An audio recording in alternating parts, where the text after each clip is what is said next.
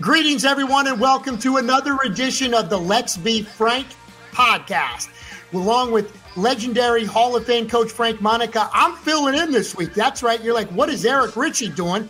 I'm filling in for Jason Dewey, who is on vacation with the family in Orlando. They dusted off the old right arm, coach. I'm going to give you at least five good innings on a spot start. We're going to start, as usual, with high school football. We got college football to get to, the Let's Be Frank segment.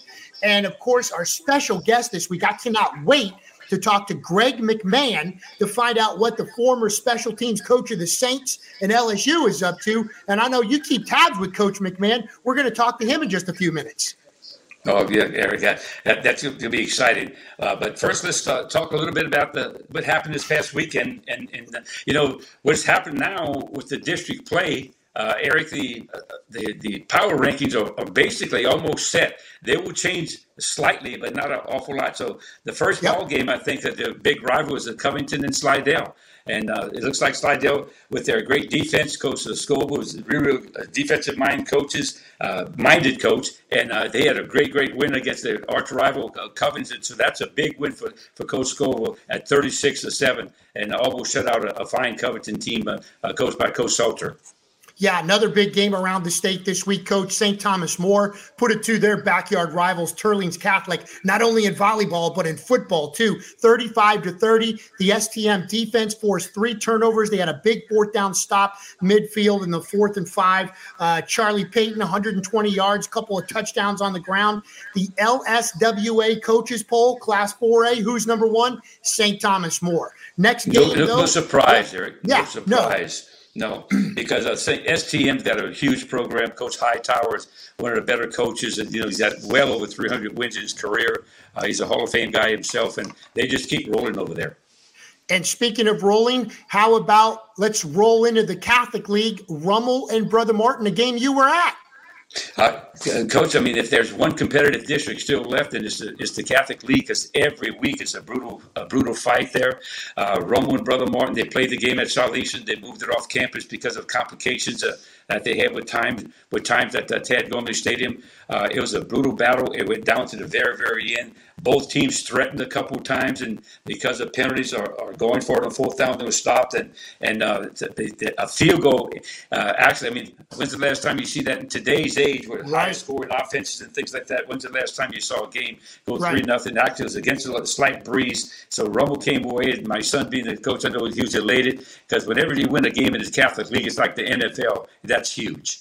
No question. Non-district game, one of the few undefeated teams in the state going into week 9. Destrehan went all the way over to the Lake Charles area. They played Sulphur. They win the game 49-10. I went to Destrehan, their practice on Monday, and let me tell you, Marcus Scott has got a serious team. Their quarterback, Jai Eugene, first thing I noticed about him, Coach, I haven't seen him in a couple of years. He has grown significantly height-wise. He was just a little guy when he started. He even got some playing time as a freshman quarterback. He accounted for 4 touchdowns, threw for 3.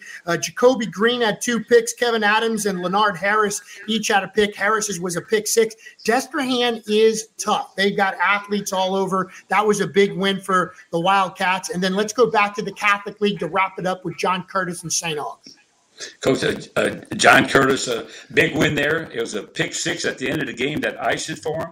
But they also turned over the ball 4 times, and that's a sort of uncharacteristic, because prior to that they were doing very, very good at not turning the ball over. St. Aug's is a very explosive football team. They had chances. They actually led by 14 at one time going into the 4th quarter, but never count Curtis out, because they always find a way. And it's not about that split back veer offense they run. It's about the whole program. A very solid special team. They've always been really, really, really good on defense, and their defense never gets as much credit as their offense has. But that district is still up for grabs, and it's so competitive there. And that's probably the only district in the state that still has a lot of competition in it. Well, let's go ahead and put week 8 to bed, and let's preview week 9, but let's stay in that competitive league, the Catholic League. And we're talking about, again, a very competitive game with Carr and Rummel. was actually visited Rummel and talked to your son, Nick, to preview this game, a game that's going to be live streamed on VSN. It'll be our New Orleans area game of the week. Jim Rapier has this game. Coach Monica, how do you see this? Carr is just leveling everybody they play. They're just smoking people. Tell me about this matchup. How do you see it? But they have great talent. I mean, they don't have a weakness. If it is, it's in the tuba section. You know what I mean? Because they can really, really run. They have great linemen. They're well coached by Coach Brown. You go into a ball game like this, and I wouldn't know what advice to give my son if he even asked me, and he doesn't. Because he makes sure that because I'll give him the wrong advice. But you go into a game like this, and the only thing you hope for is that your kids will compete. That your kids would just total line and compete every play and don't even look at the scoreboard and hopefully come out there unscathed as far as the injury is concerned. But you look at your kids in the eye, you have to challenge them before a game like this that they would just compete because, on paper, they're not supposed to be on the field with Carr because Carr is just a tremendous football team. But, they still play this game with human beings and not computers. No doubt about it. If Rummel's still in it in the fourth quarter, it's anybody's football game. I got to interrupt the show. We just got a social media from the Carr tuba section. They're saying we're very strong as well. So we got to watch out for that. Hey, another big Catholic League game, the traditional Holy Cross Jesuit game, the 100th meeting between these two Catholic League schools. And it's hard to believe there's four rivalries that have met longer. It's the fifth longest rivalry in the country. It might be the first time that these two teams met when they're both winless in the Catholic League. Holy Cross 0-5, Jesuit 0-4. They're both 2-6 overall. Coach, do you ever remember that? No, the thing here again, Carr jumped into the Catholic League and Shaw got out of it. And what it did, it actually made it a lot stronger league. And there's no weaknesses there. There's not a patch on your schedule. You really have to watch your pre-district schedule. But here's Holy Cross and Jesuit. Eric, one note. I want people to understand this. When they talked about going to select and non-select, the Jesuit and Holy Cross people said and that they were longtime members of the LHSA long before many of these other schools came into effect. They weren't even in existence back then. And so this rivalry goes way, way back. And the Catholic League is the only place I've ever seen in my life. I got to say this, that you're not judged by what college you go to, but the high school. When you walk into somebody and they say, well, Holy Cross of 68, or they'll say Jesuit of 72, or they'll say Rummel of 85. But they don't talk about their college. They always express their high school. I've never seen anything like it. Well, let's continue on, and my daughter will one day say Mount Carmel class of 25. So we'll just keep on rolling right down. You hope so. You hope yes. So. Yes. Oh my God, you got 2 more years. You got a 3.8 right now, unless something drastic happens. All right. What about John Curtis and Brother Martin? Oh, I think Brother Martin had a wake-up call last week. I looked for them to bounce back and play better. But John Curtis is, I think they're getting better. They got their quarterback back. I think they're about as good a football team that there is in the state right now. I don't know if you want to play them, but I think Brother Martin is another level that they can also play too. Huge program. I watched them last week. Coach Bonish is one of the best coaches around, one of the best people around also. And so they got a lot on their hands right there. Should be instant battle. I do anticipate to watch Brother Martin actually fight. And this could be a real barn burn at the end. No doubt. Another potential barn burner is another VSN game this Friday night. We're going to the River Parishes, and it is. It is the only matchup in week 9 with 2 undefeated teams. We talked about Destrehan's win last week over Sulphur. Well, their 8-0 Marcus Scott Wildcats are taking on East St. John and Brandon Brown's 8-0 Wildcats. I had a chance to go to both teams' practices already this week, and I can tell you both teams geared up for it. Coach Scott was more like, our players have been in big games. Just look at the last couple of years, either semifinals or finals in the last 3 years. The thing that really stood out to me, besides the size of Jai Eugene, who I haven't seen in a couple of years in person, their D-backs, Kevin Adams and Leonard Harris, they're monsters. They're ball hawks, and they're going to be difference makers. Turnovers, I think, will be the key in this one, Coach Monica. Coach Brown and his Wildcats, there's no school in the St. John Public Schools this week. So they go back to school later in the week, but today they practice in the morning. It was a rainstorm when I got there, but their quarterback, Yeshawa Mitchell, running back George Martin, tough dudes. They got a young offensive line. Defensively, their linebackers, Freddie Jones, Caden Henderson, a couple of seniors. They're like extra coaches on the field. Both teams pointed to turnovers as the key for this one. So that's going to be a great River Parish matchup. And speaking of River Parish matchup, how about go ahead. One word about that, Eric? That ball game.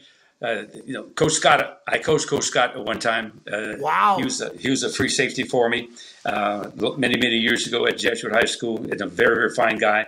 He has something like 9 D1 guys. Coach Brown has done a phenomenal job, but both their districts are really not that strong. So they've been actually, I bet behind the scenes, they've been actually working towards this game. Both of them have been working. As a coach, you do that sometimes. Sometimes you peek down the road at your opponent. And but you don't tell the media. You don't tell the media. You can't even tell your wife. But the bottom line is that I think that they both have their eye on one another all throughout the season here. So it's be very interesting. I just don't know if East St. John has enough horses to stay with Jesuit. With Destrehan in this particular ball game. But it's River Parish football. You never can tell what will happen.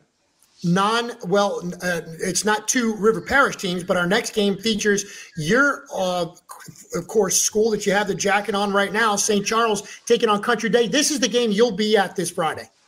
Yes, they moved that game to 4:00, and it's a sort of a time change for them. I mean, I don't know if the Comets will adjust to that, but they got some people back. Country Day is well coached. They have a lot of guys that go 2 ways. The St. Charles doesn't have that. It's still platoon. They get their quarterback. Hopefully they get their quarterback back for this ball game, and they get a couple other guys back. Michael Hotar, one of the best defensive players that they had.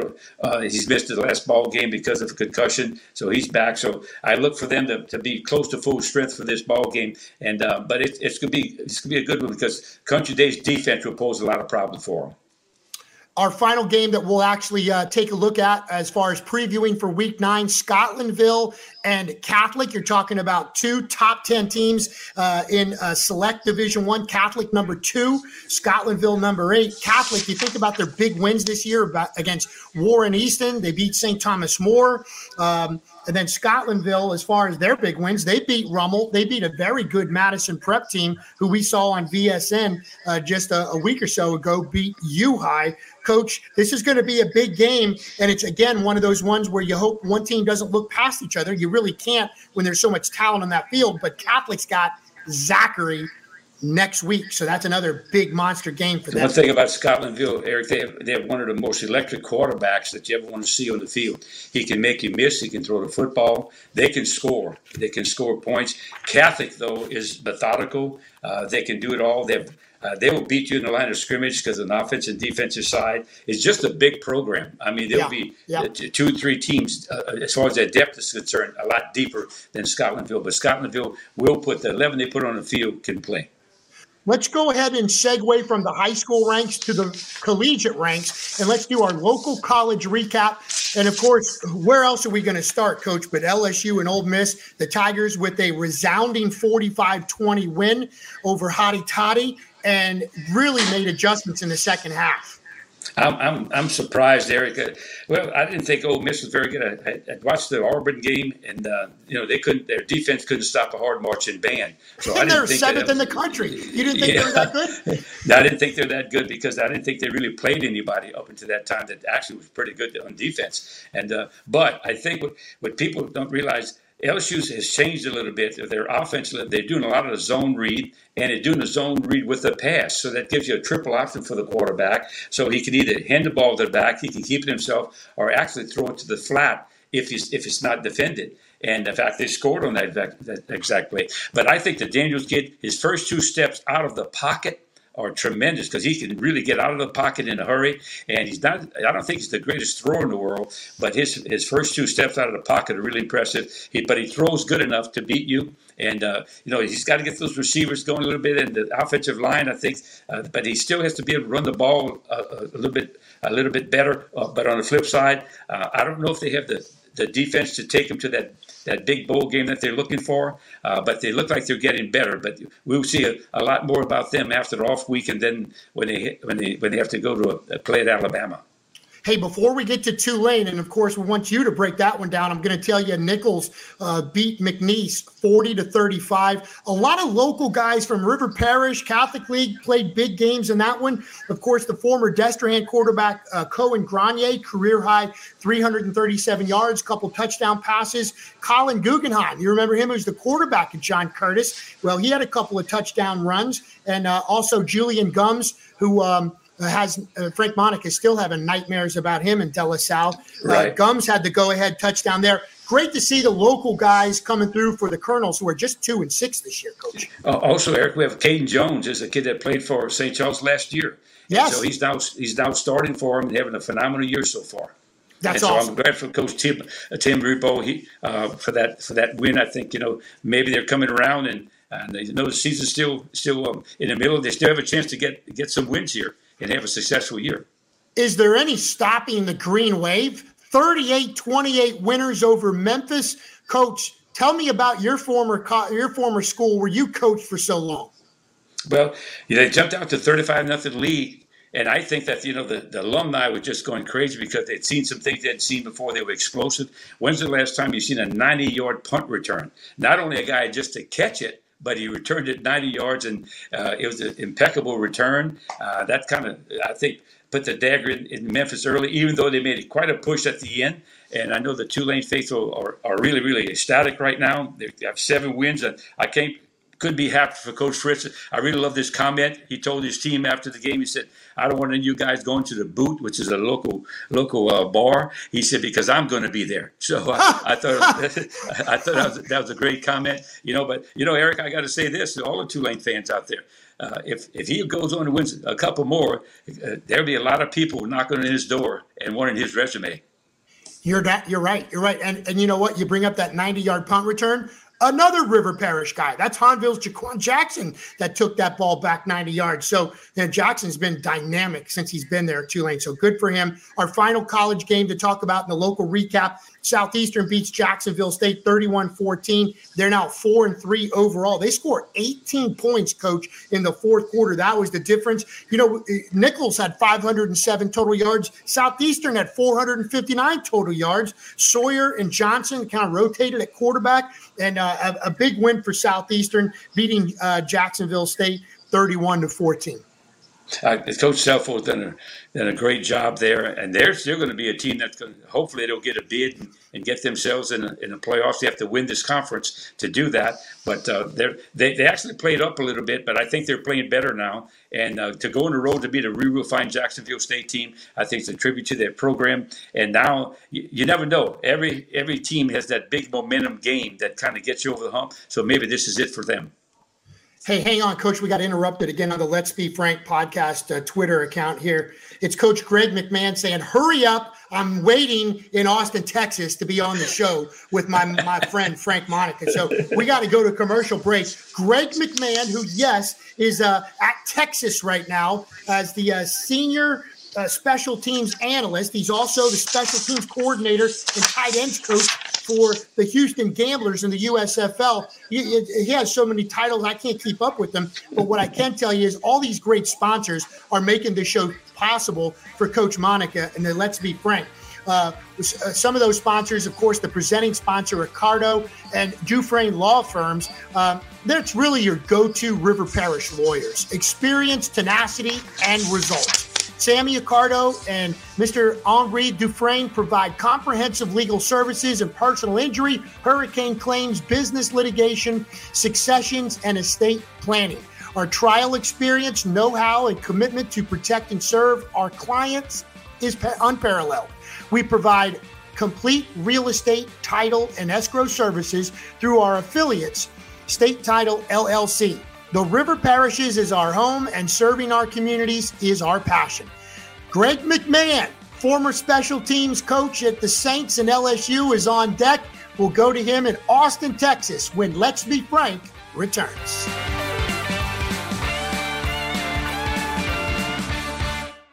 Samuel Liccardo Jr. and Henri P. Dufresne, your go-to River Parish lawyers. Experience, tenacity, and results.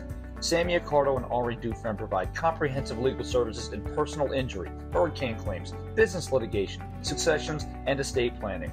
Our trial experience, know-how, and commitment to protect and serve our clients is unparalleled.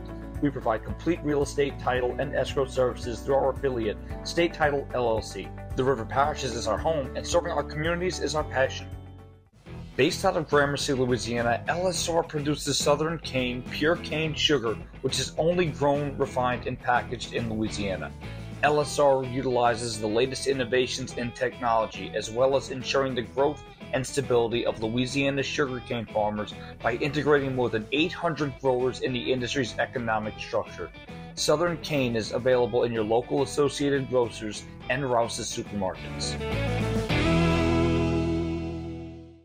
Since 1972, Riverlands Insurance Services has been dedicated to securing the best insurance products and services available to protect you, your family, your assets, and your business. Our goal has been to establish a strong relationship and partnership between you, the insurance company, and our agency, creating a circle of success that prepares for disasters before they actually happen.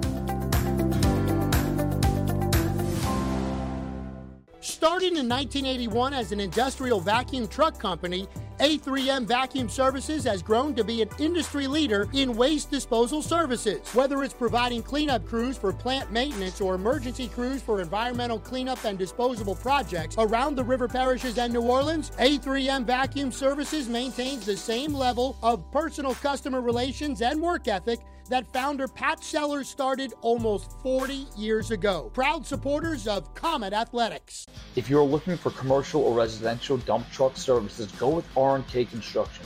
This family-owned and operated business has great trucks and are big supporters of high school sports.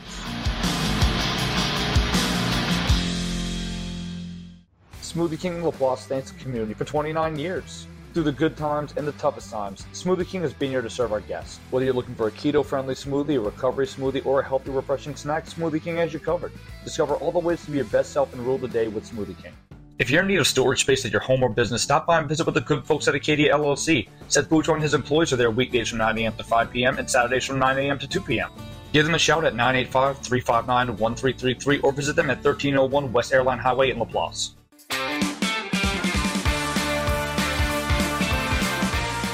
Welcome back to the Let's Be Frank podcast. I'm Eric Richey, filling in this week for Jason Dewey, vacationing with the family, and hope that he is having a wonderful time. Let's bring back Coach Frank Monica and our special guest of the evening, as promised. It's a 40-year coaching veteran, Greg McMahon. Many people here remember him with his days with the Saints and LSU. I don't know if there's a guy on the planet that won a Super Bowl with the Saints and a national championship with LSU, Coach. Is that right, Coach McMahon? Are you the only guy that's ever done that? No, actually, and Coach Frank will remember, Bill Johnson, who was and Bill. So Bill and I are actually tied because Bill won a state championship at Neville. He won a national championship at LSU. He won a Super Bowl with the Saints. Now, we were fortunate enough to win a Super Bowl, a national championship, but we got our state championships through Coach Frank at St. Charles Catholic. So, well, that's good. That counts. We're claiming all three.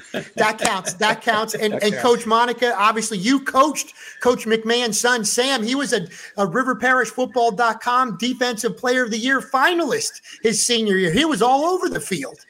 He was, Eric. One thing about him, he was tougher than a $2 steak. He wasn't very big, and he had the speed. I think, you know where those genes came from, so we won't talk about that.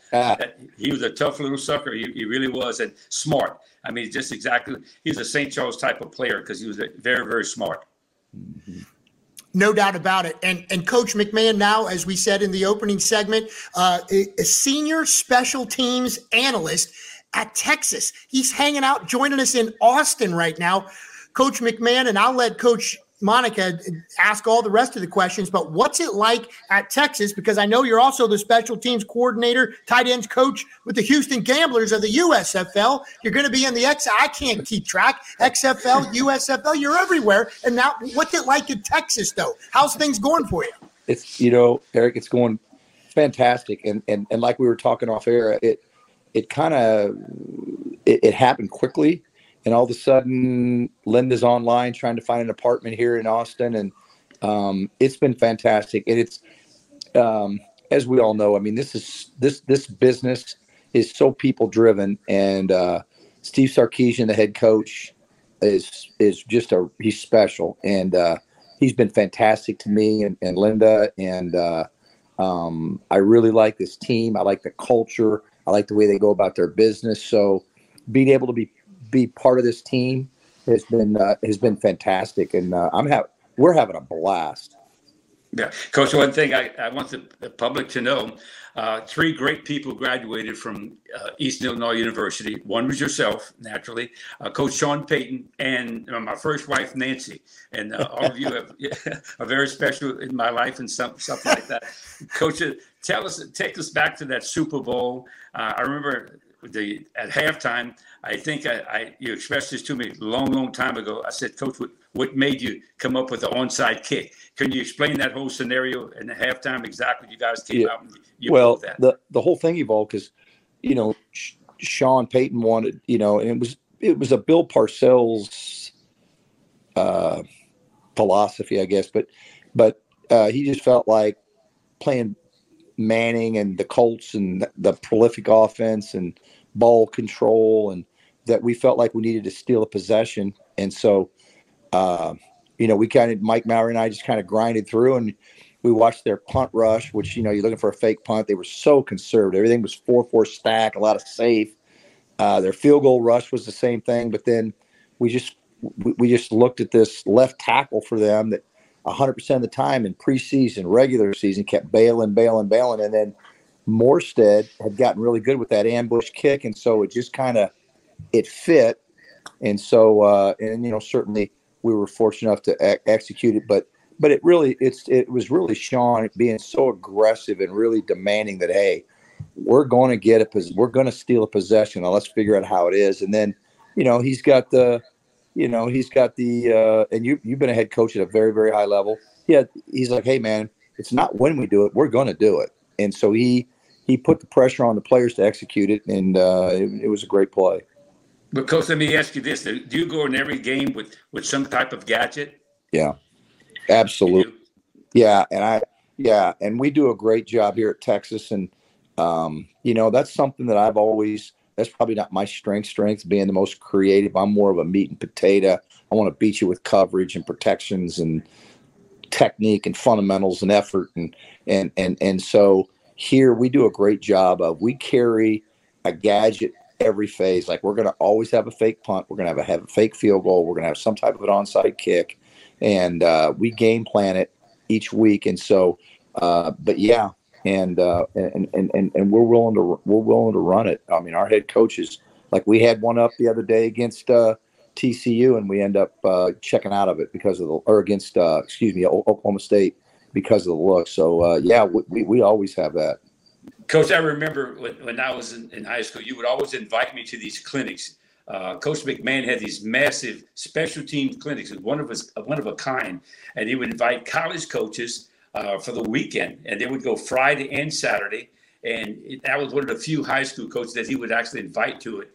And I mean, it was amazing the things that they came up with, and not a lot of people know about special teams. I mean, special teams, they only notice them when they go bad. I mean, it's something like that. It's like the center that.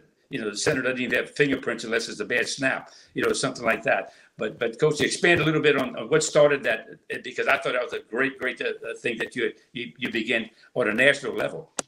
I looked forward to it as much as hopefully that the coaches did. It really starts back to I know a friend of yours and a friend of mine and Eric is Bobby April, and when Coach April was here under Coach Ditka, he used to do a clinic, and Coach Frank, you probably remember it, but he'd have coaches over. And so, and Coach, I don't, you may not even remember this, but you said to me, when Bobby was with the Saints, he used to do a clinic for the coaches, and everybody really liked it and so on. So I said, you know what? I've always enjoyed clinics. I've always enjoyed sharing. I've always enjoyed stealing stuff. And so, that thing kind of evolved, and then all of a sudden, Jeff Banks, who I'm working with here at Texas, and Yes. Eric Russell, who's at Texas A&M. He was at Tennessee at the time. Those guys came in, and I said, wait a minute. I said, if you guys are going to be here, why don't you guys stay and help me do the clinic for the high school coaches? And I don't know, Coach, we ended up getting about 100 high school coaches there. And then all of a sudden, we got more and more college coaches that would come in, and we probably would have, I don't know, what do you think, Coach, 40 or 50 college coaches, 100 high school coaches, and minimum. Yes. It was really, really special, and I still have some of my closest friends in this profession are at the high school level in the state of Louisiana, and it's all because of that clinic, and so it was pretty special. Well, I know they miss you, Coach, because your years at LSU, you had tremendous special teams. You had this young kicker that you found from some school that nobody. In fact, they thought it was a high school, Assumption High School, but it was Assumption College. Could you expound on that a little bit? Well, the year that we got there, we struggled at that position, and I was like, God, I've done this long enough that, dadgummit, we can go. If you're at Louisiana State University, you can go literally anywhere in the world to get a player. And I said, my gosh, we got to be able to find a kicker somewhere in this country or in this that we can get. And we found Cole Tracy at Assumption College, and he put his film on. All he did was make kicks. And so people are like, well, how will he be under pressure? I'm like, my God, his starting tight end's the long snapper. The backup wide receiver is his holder. He's kicking in awful weather on awful conditions, and he's always making kicks. I said, when he gets our snapper, our holder, and our facilities, he'll be fine. And so Cole Tracy, the guy you're talking about, do you know, Coach, that he broke the record for the most field goals in the history of college football? He has it at all levels, Division I, Division I AA, Division II, Division III. Cole Tracy made more kicks than any kicker in the history of college football. I did not know that. I did not know that. Yeah.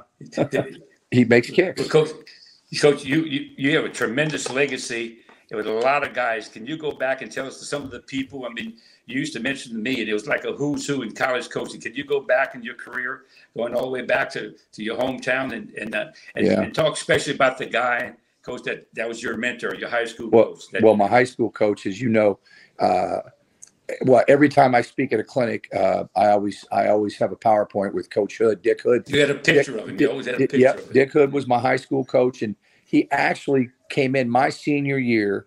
We had a senior-led team. It was Central Illinois.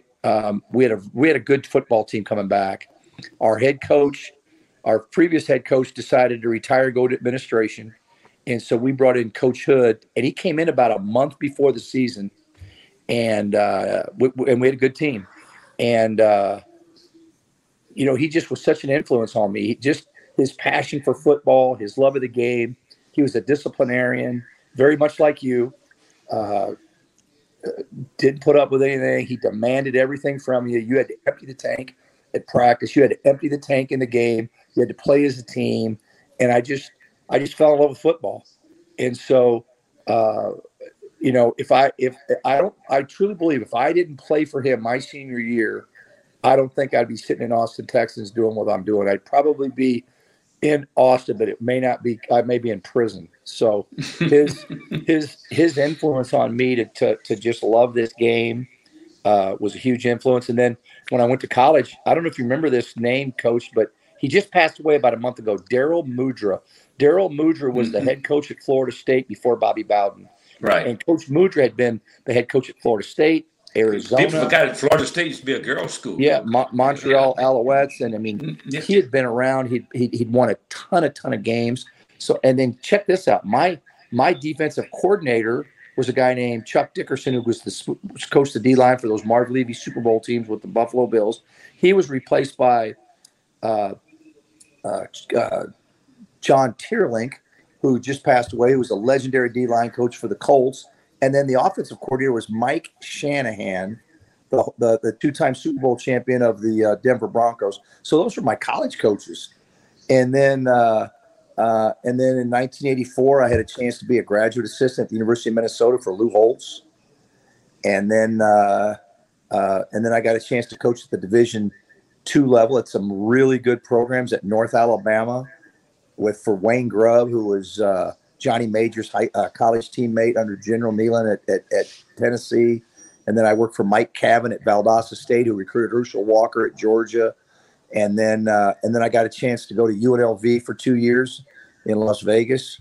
And then I got a chance to go back home. And I stayed at the University of Illinois through 13 years through 2 coaching staffs.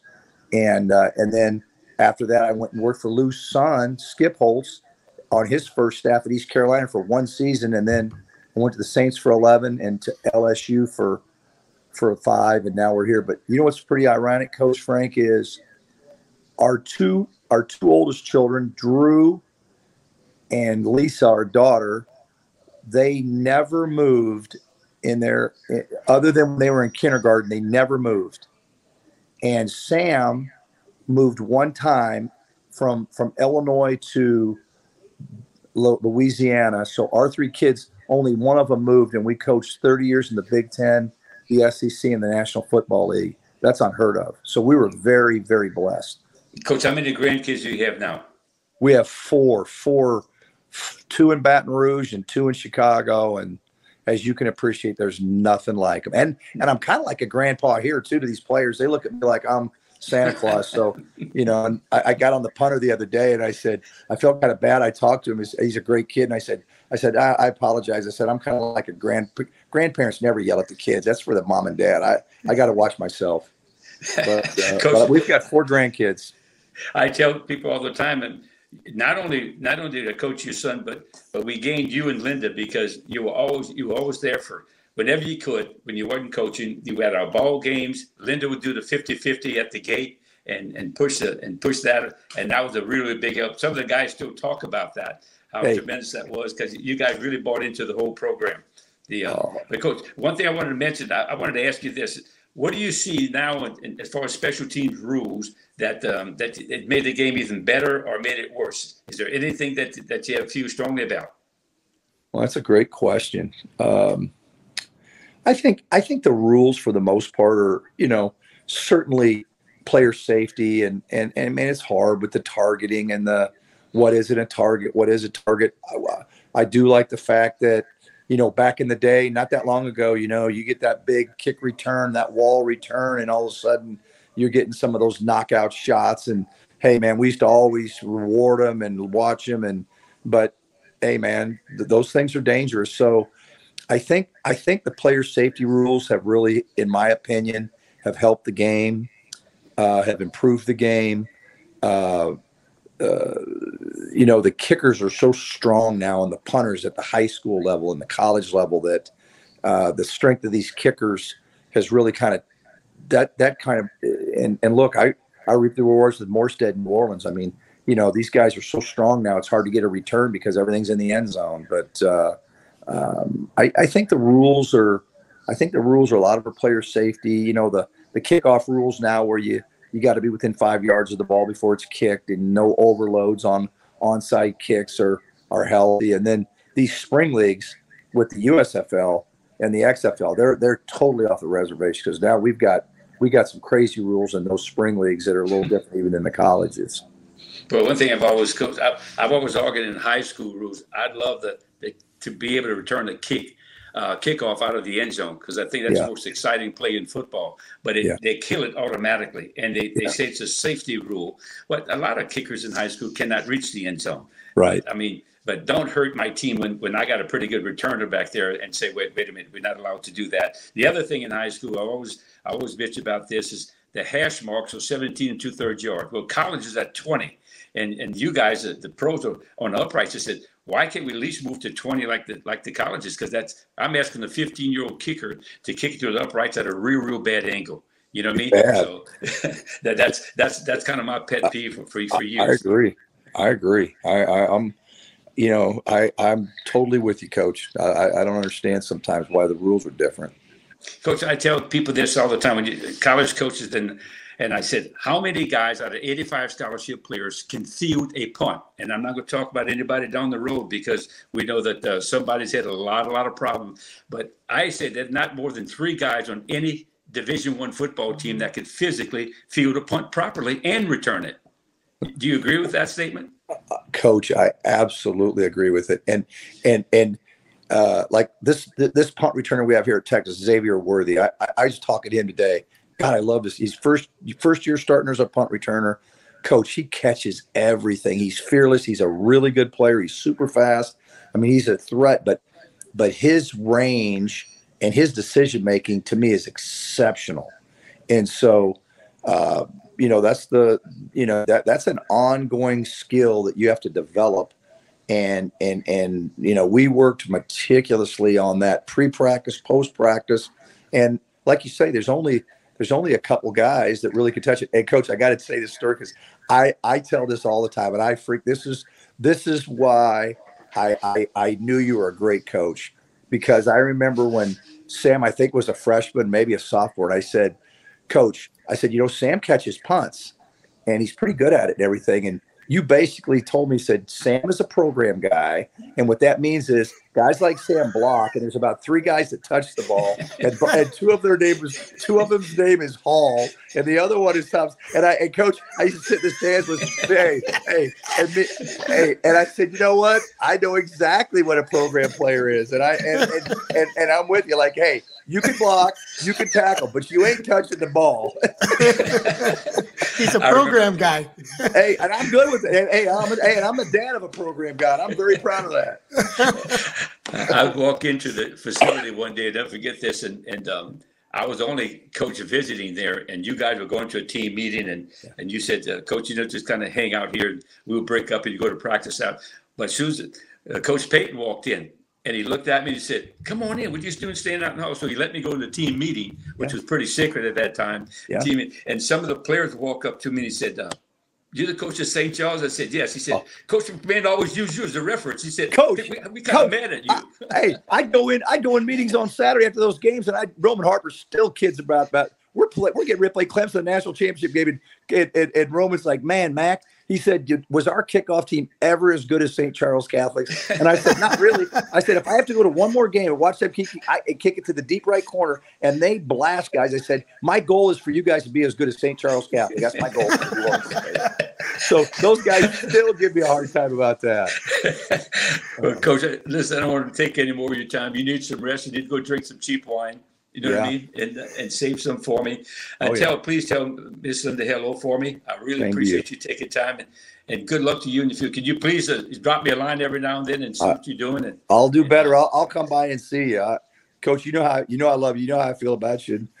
Eric, heck, you're at more games than anybody around, man. I just appreciate you guys, man. So it's an honor for me to be with you guys. Well, appreciate it, Coach. Make sure to go to church. I know you do. Hey, I need it. Like Linda says, I need to go to church.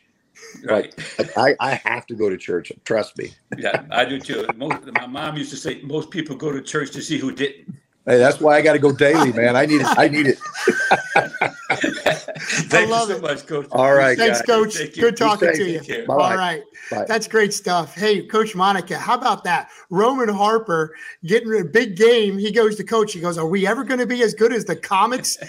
That's unbelievable on their kickoff team. That's awesome. He walked up to me and told me that. It was amazing. He said, you're the coach of St. Charles. I think they were kind of mad at me because Coach would reference that all the time. Look, anyway. and the thing about it is really, Coach McMahon. I know Coach McMahon as an unbelievable coach, and obviously respected by his fellow coaches, his players, but the fans, right? You were talking about the center's only known he doesn't even have fingerprints until something goes wrong. Something goes wrong on special teams. You see that shot, and fans have that image of Coach Payton laying into him. Even in 2009, Coach Payton laying into Thomas Morstead on punting the ball, almost out of the end zone. Payton's like, what are you doing? And then Coach McMahon's like, that's on me, Coach. I told him to do that. Then he starts yelling at Coach McMahon. But it's the same. You kind of alluded to the special teams meltdowns up the road, right, with LSU. Chris. And you think about, like, me in the TV mind, the control room has a camera on Brian Polian, and they're going to take that shot as soon as something goes wrong. And whether that's fair or not, that's the image that we have of Brian Polian. And Eric, on a side note, I mean, years ago, there was no such thing as a special teams coach. It was divided up among the 9 assistants. And so one guy did this, and when the head coach would say, who wants punt team? Well, everybody was sinking beneath the table. Nobody wanted a punt team because that's the hardest team to coach, and because there's so many things that can go wrong with it, like a block punt or a punt return. So nobody wanted to do punt team, but gradually they filled in, but the head coach must support it. That's one thing I missed with Greg. The head coach must support special teams and not just worry about it to go to the next system, go to the next offensive defense. Anyway, Coach, have you been to a Saints game last couple of weeks by any chance? No, I have not. Okay, well, you talked about there's maybe 3 players on a team that can field the punt, right? Regular football teams. They put grandmas out there to catch punts at halftime. They had an older lady last week. I swear to God, I thought people in the press box, we were cringing like, oh my God, they got a jugs gun and she's going to field a 40-yard punt. I'm like, oh no, if that hits her, it's going to hurt her. That's going to leave a mark. That's not easy. That's not easy. Well, look, hey, let's take a commercial break. Let's reset, and we'll come back with much more of Let's Be Frank. Want to get the sponsors in. We would like to thank LSR for sponsoring the Let's Be Frank podcast. LSR produces Southern Cane Pure Cane Sugar, which is only grown, refined, and packaged in Louisiana. Southern Cane is available in your local Associated Grocers and Rouse's Supermarkets. Let's Be Frank segment coming up on the Let's Be Frank podcast. We're back after this quick timeout.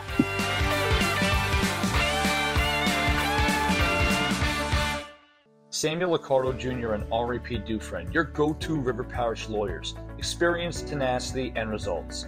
Sammy Accardo and Henri Dufresne provide comprehensive legal services in personal injury, hurricane claims, business litigation, successions, and estate planning. Our trial experience, know-how, and commitment to protect and serve our clients is unparalleled. We provide complete real estate, title, and escrow services through our affiliate, State Title LLC. The River Parishes is our home, and serving our communities is our passion. Based out of Gramercy, Louisiana, LSR produces Southern Cane Pure Cane Sugar, which is only grown, refined, and packaged in Louisiana. LSR utilizes the latest innovations in technology, as well as ensuring the growth and stability of Louisiana sugarcane farmers by integrating more than 800 growers in the industry's economic structure. Southern Cane is available in your local Associated Grocers and Rouse's Supermarkets.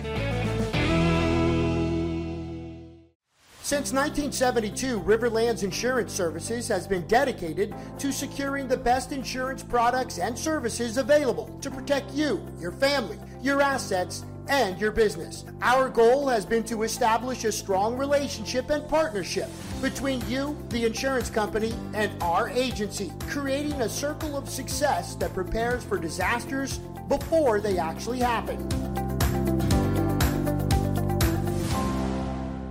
Starting in 1981 as an industrial vacuum truck company, A3M Vacuum Services has grown to be an industry leader in waste disposal services. Whether it's providing cleanup crews for plant maintenance or emergency crews for environmental cleanup and disposable projects around the river parishes and New Orleans, A3M Vacuum Services maintains the same level of personal customer relations and work ethic that founder Pat Sellers started almost 40 years ago. Proud supporters of Comet Athletics. If you're looking for commercial or residential dump truck services, go with R&K Construction. This family-owned and operated business has great trucks and are big supporters of high school sports. Smoothie King LaPlace thanks the community for 29 years. Through the good times and the toughest times, Smoothie King has been here to serve our guests. Whether you're looking for a keto-friendly smoothie, a recovery smoothie, or a healthy, refreshing snack, Smoothie King has you covered. Discover all the ways to be your best self and rule the day with Smoothie King. If you're in need of storage space at your home or business, stop by and visit with the good folks at Acadia LLC. Seth Bouchard and his employees are there weekdays from 9 a.m. to 5 p.m. and Saturdays from 9 a.m. to 2 p.m. Give them a shout at 985-359-1333 or visit them at 1301 West Airline Highway in LaPlace.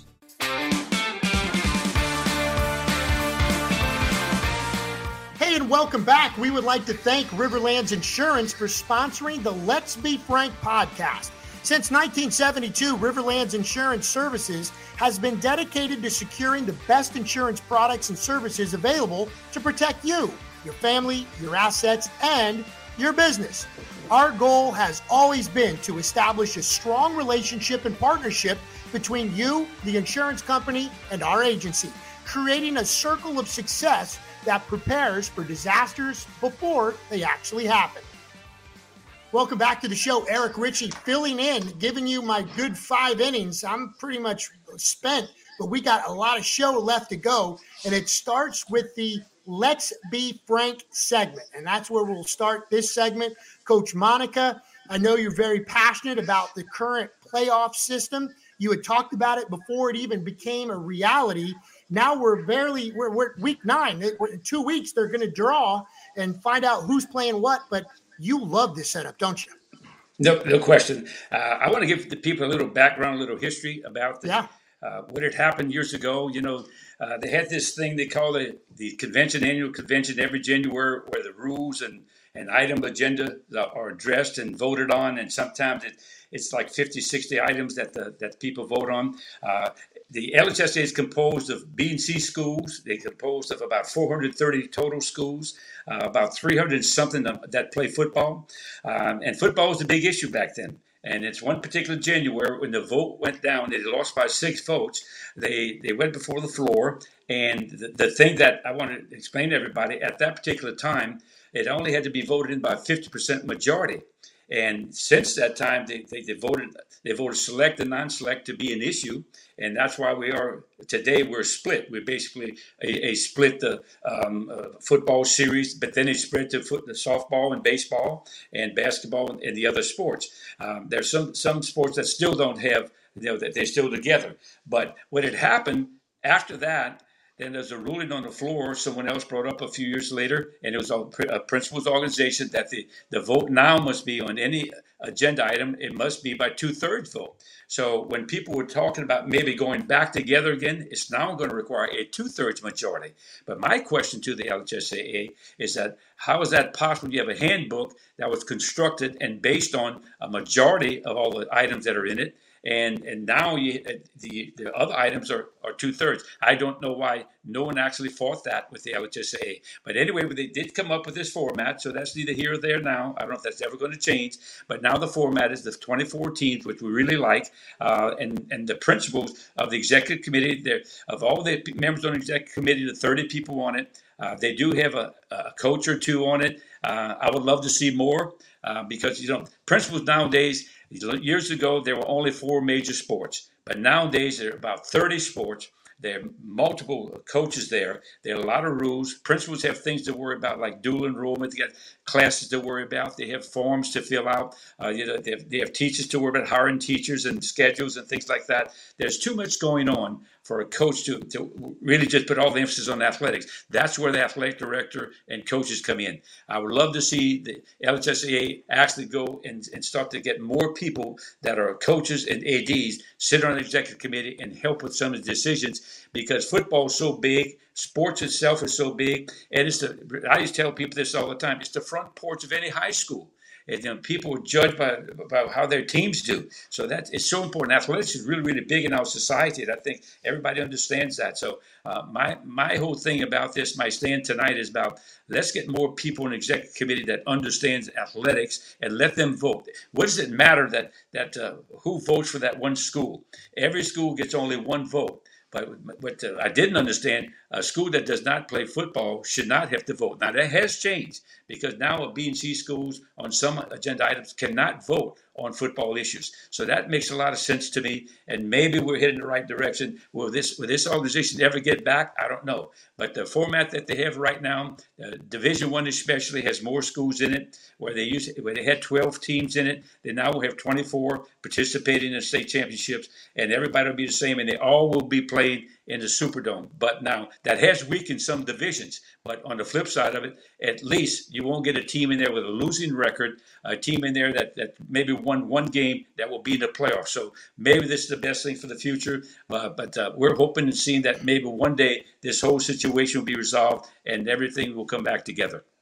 That would be awesome. We would all love to see that, but certainly excited about this new format and see how it unfolds this season. We're all going to find out in just a couple weeks. All right, let's move right along. Football 101.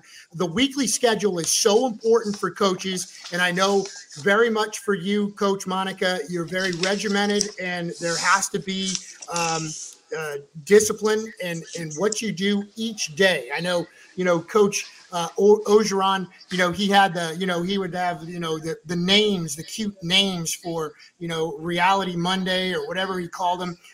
How do you break down the week of a coach? Well, first of all, Eric, I want people to understand that a high school coach and college is the same, if not more. They put in 80 to 90 hours a week. And, I mean, they really don't see their family very much during the season. And they get home, and it's your dinner's in the microwave. You know what I mean? It's one of those things. But first of all, let me kind of break down these things. Your stomach starts turning on Sunday night. And Sunday, you meet with your staff, and you start, this is what we did. You meet with your staff and you start breaking down film. You make your personnel adjustments first, then you start breaking down film, and that requires about at least 3 to 4 hours to break down the film. Then you game plan, and once you start your game plan, you come up with the practice for the next day. So you're going to work all day on Sunday, so you have to be ready for the Monday's practice, because on Monday morning, you're going to have a quick meeting with your team to install what's going on, and then those coaches will go to a class and teach class, and they have to wait till after school to practice. After school is over with, they'll go to practice for 2.5 hours. After that, they will come in and watch the film. With the invention of huddle, I mean, you can really kill yourself with tape. So that practice will be filmed. So you go in there, you watch the tape, and you correct it, and you get home on a Monday night at about 7. Tuesday, you're going to be the same scenario. In between those times, you will actually have meetings on Tuesday morning. Then the coach will go to class, and you will have weightlifting in those sessions also that have to be incorporated. And every day is different. I know I always put a little slogan on top of every practice, something that's motivational, because the motivation starts to build up as you start to practice for the week. It doesn't just happen on Friday. Well, on Tuesday night after practice, then you watch the tape. Then the coaches have a quarterback club meeting where they can tell everybody what's going on. And then on Wednesday, it's the same scenario. And then if you practice on Wednesday, then the coaches have a JV game that night. So you're building up a lot of hours away from home. And whenever you get a chance during the day, you're grabbing that iPad and you're watching tape and you're making adjustments. And, I used to always put in plays on Monday, but on Tuesday, if I didn't like it, I'd fire that play. And because if it didn't work against the scout team, it's not going to work against your opponent. So that was you cut and paste, and sometimes you might even add something on a Wednesday. So Wednesday you had the JV game, so your hours are building up. Then on Thursday was a very light practice. It was a light practice, but you went out afterwards and you watched a lot of tape. You turned the kids loose early on the Thursday, and to get their legs back. It's very, very big for coaches to start to wean back as you got closer to the game, because you never want to put a tired team on the football field, because then they become leg weary. You can tell that, because they become sloppy tacklers. You can tell they don't block well. They slide off the blocks and things of that nature. You really can tell when your team is leg weary, and you also can tell when they're energized and ready to go. So on Friday, I used to always keep the kids home. And they would go to a mass. Then after mass, they went to a pregame meal. Then after that, we started the ritual. And what I mean by the ritual, they're about 2 hours or 2.5 hours before every ball game. Eric, I would love to see every parent witness this. And the people that have never played the game will not understand this. This is when kids are really, really nervous. The intensity starts to build. And I mean, the locker room, you can hear the cleats kind of grinding. The kids are kind of moving around and all of a sudden getting really excited. The emotion is just at a crescendo level that you can't put in a can of Campbell soup. It's really unbelievable. Those 2 hours prior to any football game, whether it's college, pro, or high school, are really just something that's very special. And I mean, your coach, as a coach, your stomach is a complete knot, because you never know how that game is going to unfold. Then the game is played, and after the game is played, that Saturday, the coaches and the players come out. They do what they call kink drill. They lift weights. They might have a practice or two. They go over the tape thoroughly, and that's a week. That takes about 80 to 90 hours a week. So that's my football 101. I want the fans to know exactly what a coach and the player goes through just to prepare for one ball game, and that takes place every day, and it's throughout the season until that season is over with. I think coaches are the only ones that work almost as much as sportscasters. I tell you what, 80, 90 hours a week, man, you got it made. You get the triple digits, then come talk to me. No, I'm kidding. I'm kidding. And all the money, totally. Eric, one thing I didn't mention to you, my very first high school job, I had 5 classes. I was coaching 3 sports, and I was making $7,500 a year. I got about a $5,000 bump to get my first full-time job in TV. And I was my own cameraman, producer, editor. So we're living the same life, brother. But I you're a Hall of Famer. So let's just cut. And look, you know what I'm going to do now? I'm going to blitz you. I'm going to blitz the ball coach, because that's where we are at this segment right now. Blitz the ball coach. This is where you got to field some tough questions. All right. It's like one of the Mackles putting you on the hot seat right now. So I know you're a big Saints fan. They lost again Thursday night against Arizona. They're now 2-5, headed back to the Dome Sunday to take on the Raiders. Our first question, is Dennis Allen the man for the Saints? And who would you start at quarterback? Well, number one, I certainly do think that he is. I mean, the guy has proven that he knows his defense and he knows his players. I love his demeanor. He says all the right things. Except at halftime last week. Except at halftime. Did you hear that when they asked him, like, well, what did you tell Andy Dalton at halftime? Nothing. After he threw the 2 interceptions and the 2 pick sixes right there. So he got hammered for that. So you really think he's the man for the job, Coach? Well, how can you control a guy? First of all, here's a receiver. The ball goes right through his hands, and it's a pick six. How do you blame the quarterback for that? I mean, I don't get that. I mean, that happens. I mean, that's on that receiver. One thing you teach receivers, first of all, this is a football thing. Put your fingers on top of the ball, because if you drop it, it goes straight down. If your fingers are underneath the ball, it's going to pop up. And I mean, regardless of how hard it was thrown, he's a pro receiver. You're supposed to catch that ball. On the flip side of it, look, for years they've been really good on defense. But that guy, he's still the same guy. He's still as intelligent as ever. But some of the guys need to play. This is my big thing with them. Those guys need to get out of that training room and get on the field. I mean, all of a sudden, you got guys that undisclosed injuries. I don't get it. I mean, something is up with that. Why are they not on the field? Don't give me undisclosed injury. There's a lot of mystery there with that. So I'm not faulting him for that. But, I mean, if you guys are making millions, I said in my last week's podcast, pay those guys by the game. Pay them when he exits that locker room, give him a check right there. And then you'll see a different type of ball player. And what about at quarterback? Who do you start? Do you go with Andy Dalton? And we don't know exactly the health right now, right, of Jameis Winston in that back situation. Or you go completely off the grid and say, hey, Taysom, why don't you be the man? Who would you start at quarterback? I will say this. I think that the only way that Saints will bounce back is with Dalton. I think Jameis Winston's got I think he's a fine arm. I'm impressed with the way Dalton actually can move at times. But I do think, I thought their offense was okay. He forced that one ball. And I wish he had that one back, because that was a nice drive. He got all the way down there. He forced that one ball in tight coverage. But in NFL, let me tell you, people very seldom are wide open. A good quarterback he's going to throw his picks every now and then.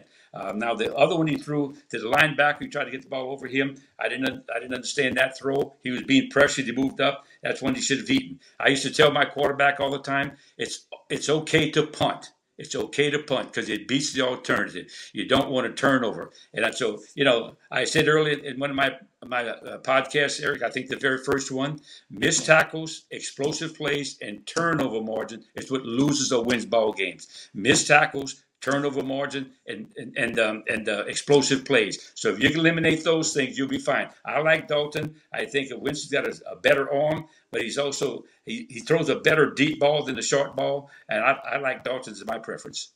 Okay, there you have it. That's why you're a Hall of Fame coach, and I'm doing podcast at 8 o'clock, 9 o'clock at night. But all right, with no dinner.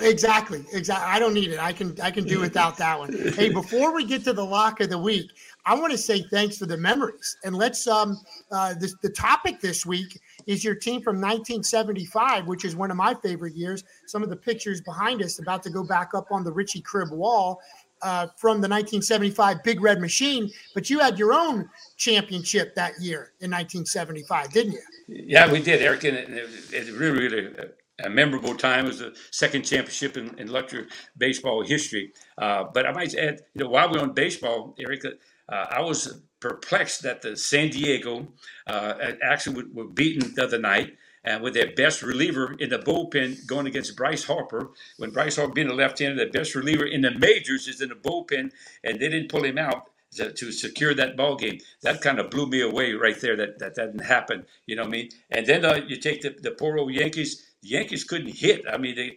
everybody was relying on Judge, but I think the rest of the guys were just there waiting for Judge to do it all, and you can't. So I think, I love the Phillies. I'm glad they're there, but they lost 75 games during the year. Do they really, with this new format, should they have been there? That's a big controversial issue. Should they have been there with this new format? Well, you play with the hands that dealt, because there was a time during the year that Harper was hurt and they had a number of injuries. They were nowhere. They fired their manager, and all of a sudden this guy takes them over and they start to win. So anyway, it's going to be an interesting series. Houston's got great pitching, but the Phillies look like they got a lot of heart and they're playing well. So that's going to be an interesting series. But anyway, let me get back to my 1975 Lutcher baseball team. It was quite a run there, Eric. It's not only the state championship game, it's the run and how you got there. We had a very, very good baseball team then. A lot of guys were football players. And at that particular time, I might add, that same year, we won the football championship at Lutcher. It was 75. I mean, I had one guy by the name of Lance Laurent, who's our pitcher, and everybody talks about him because he later signed with the New York Yankees. And he was a hard thrower. I mean, he had no curveball, but he could throw the ball by. I mean, that ball would just explode and sneak up on you. We'd actually had a real good junior pitcher who had gotten hurt in football by the name of Lynn Bourgeois, and then Leonce Laurent came around and ended up being our ace. But we had a second base by the name of Bobby Bourgeois who made one error as a second base in 2 years. He made one error in 2 years. We had big old Juice Roussel at first base. We had a little guy by the name of Kurt Carterera. We had a guy by the name of Bobby Bourgeois, as I mentioned before. I had Doug Oob. That was a real good player. And then Forrest and Wade Sixsnyder, who later signed with San Diego.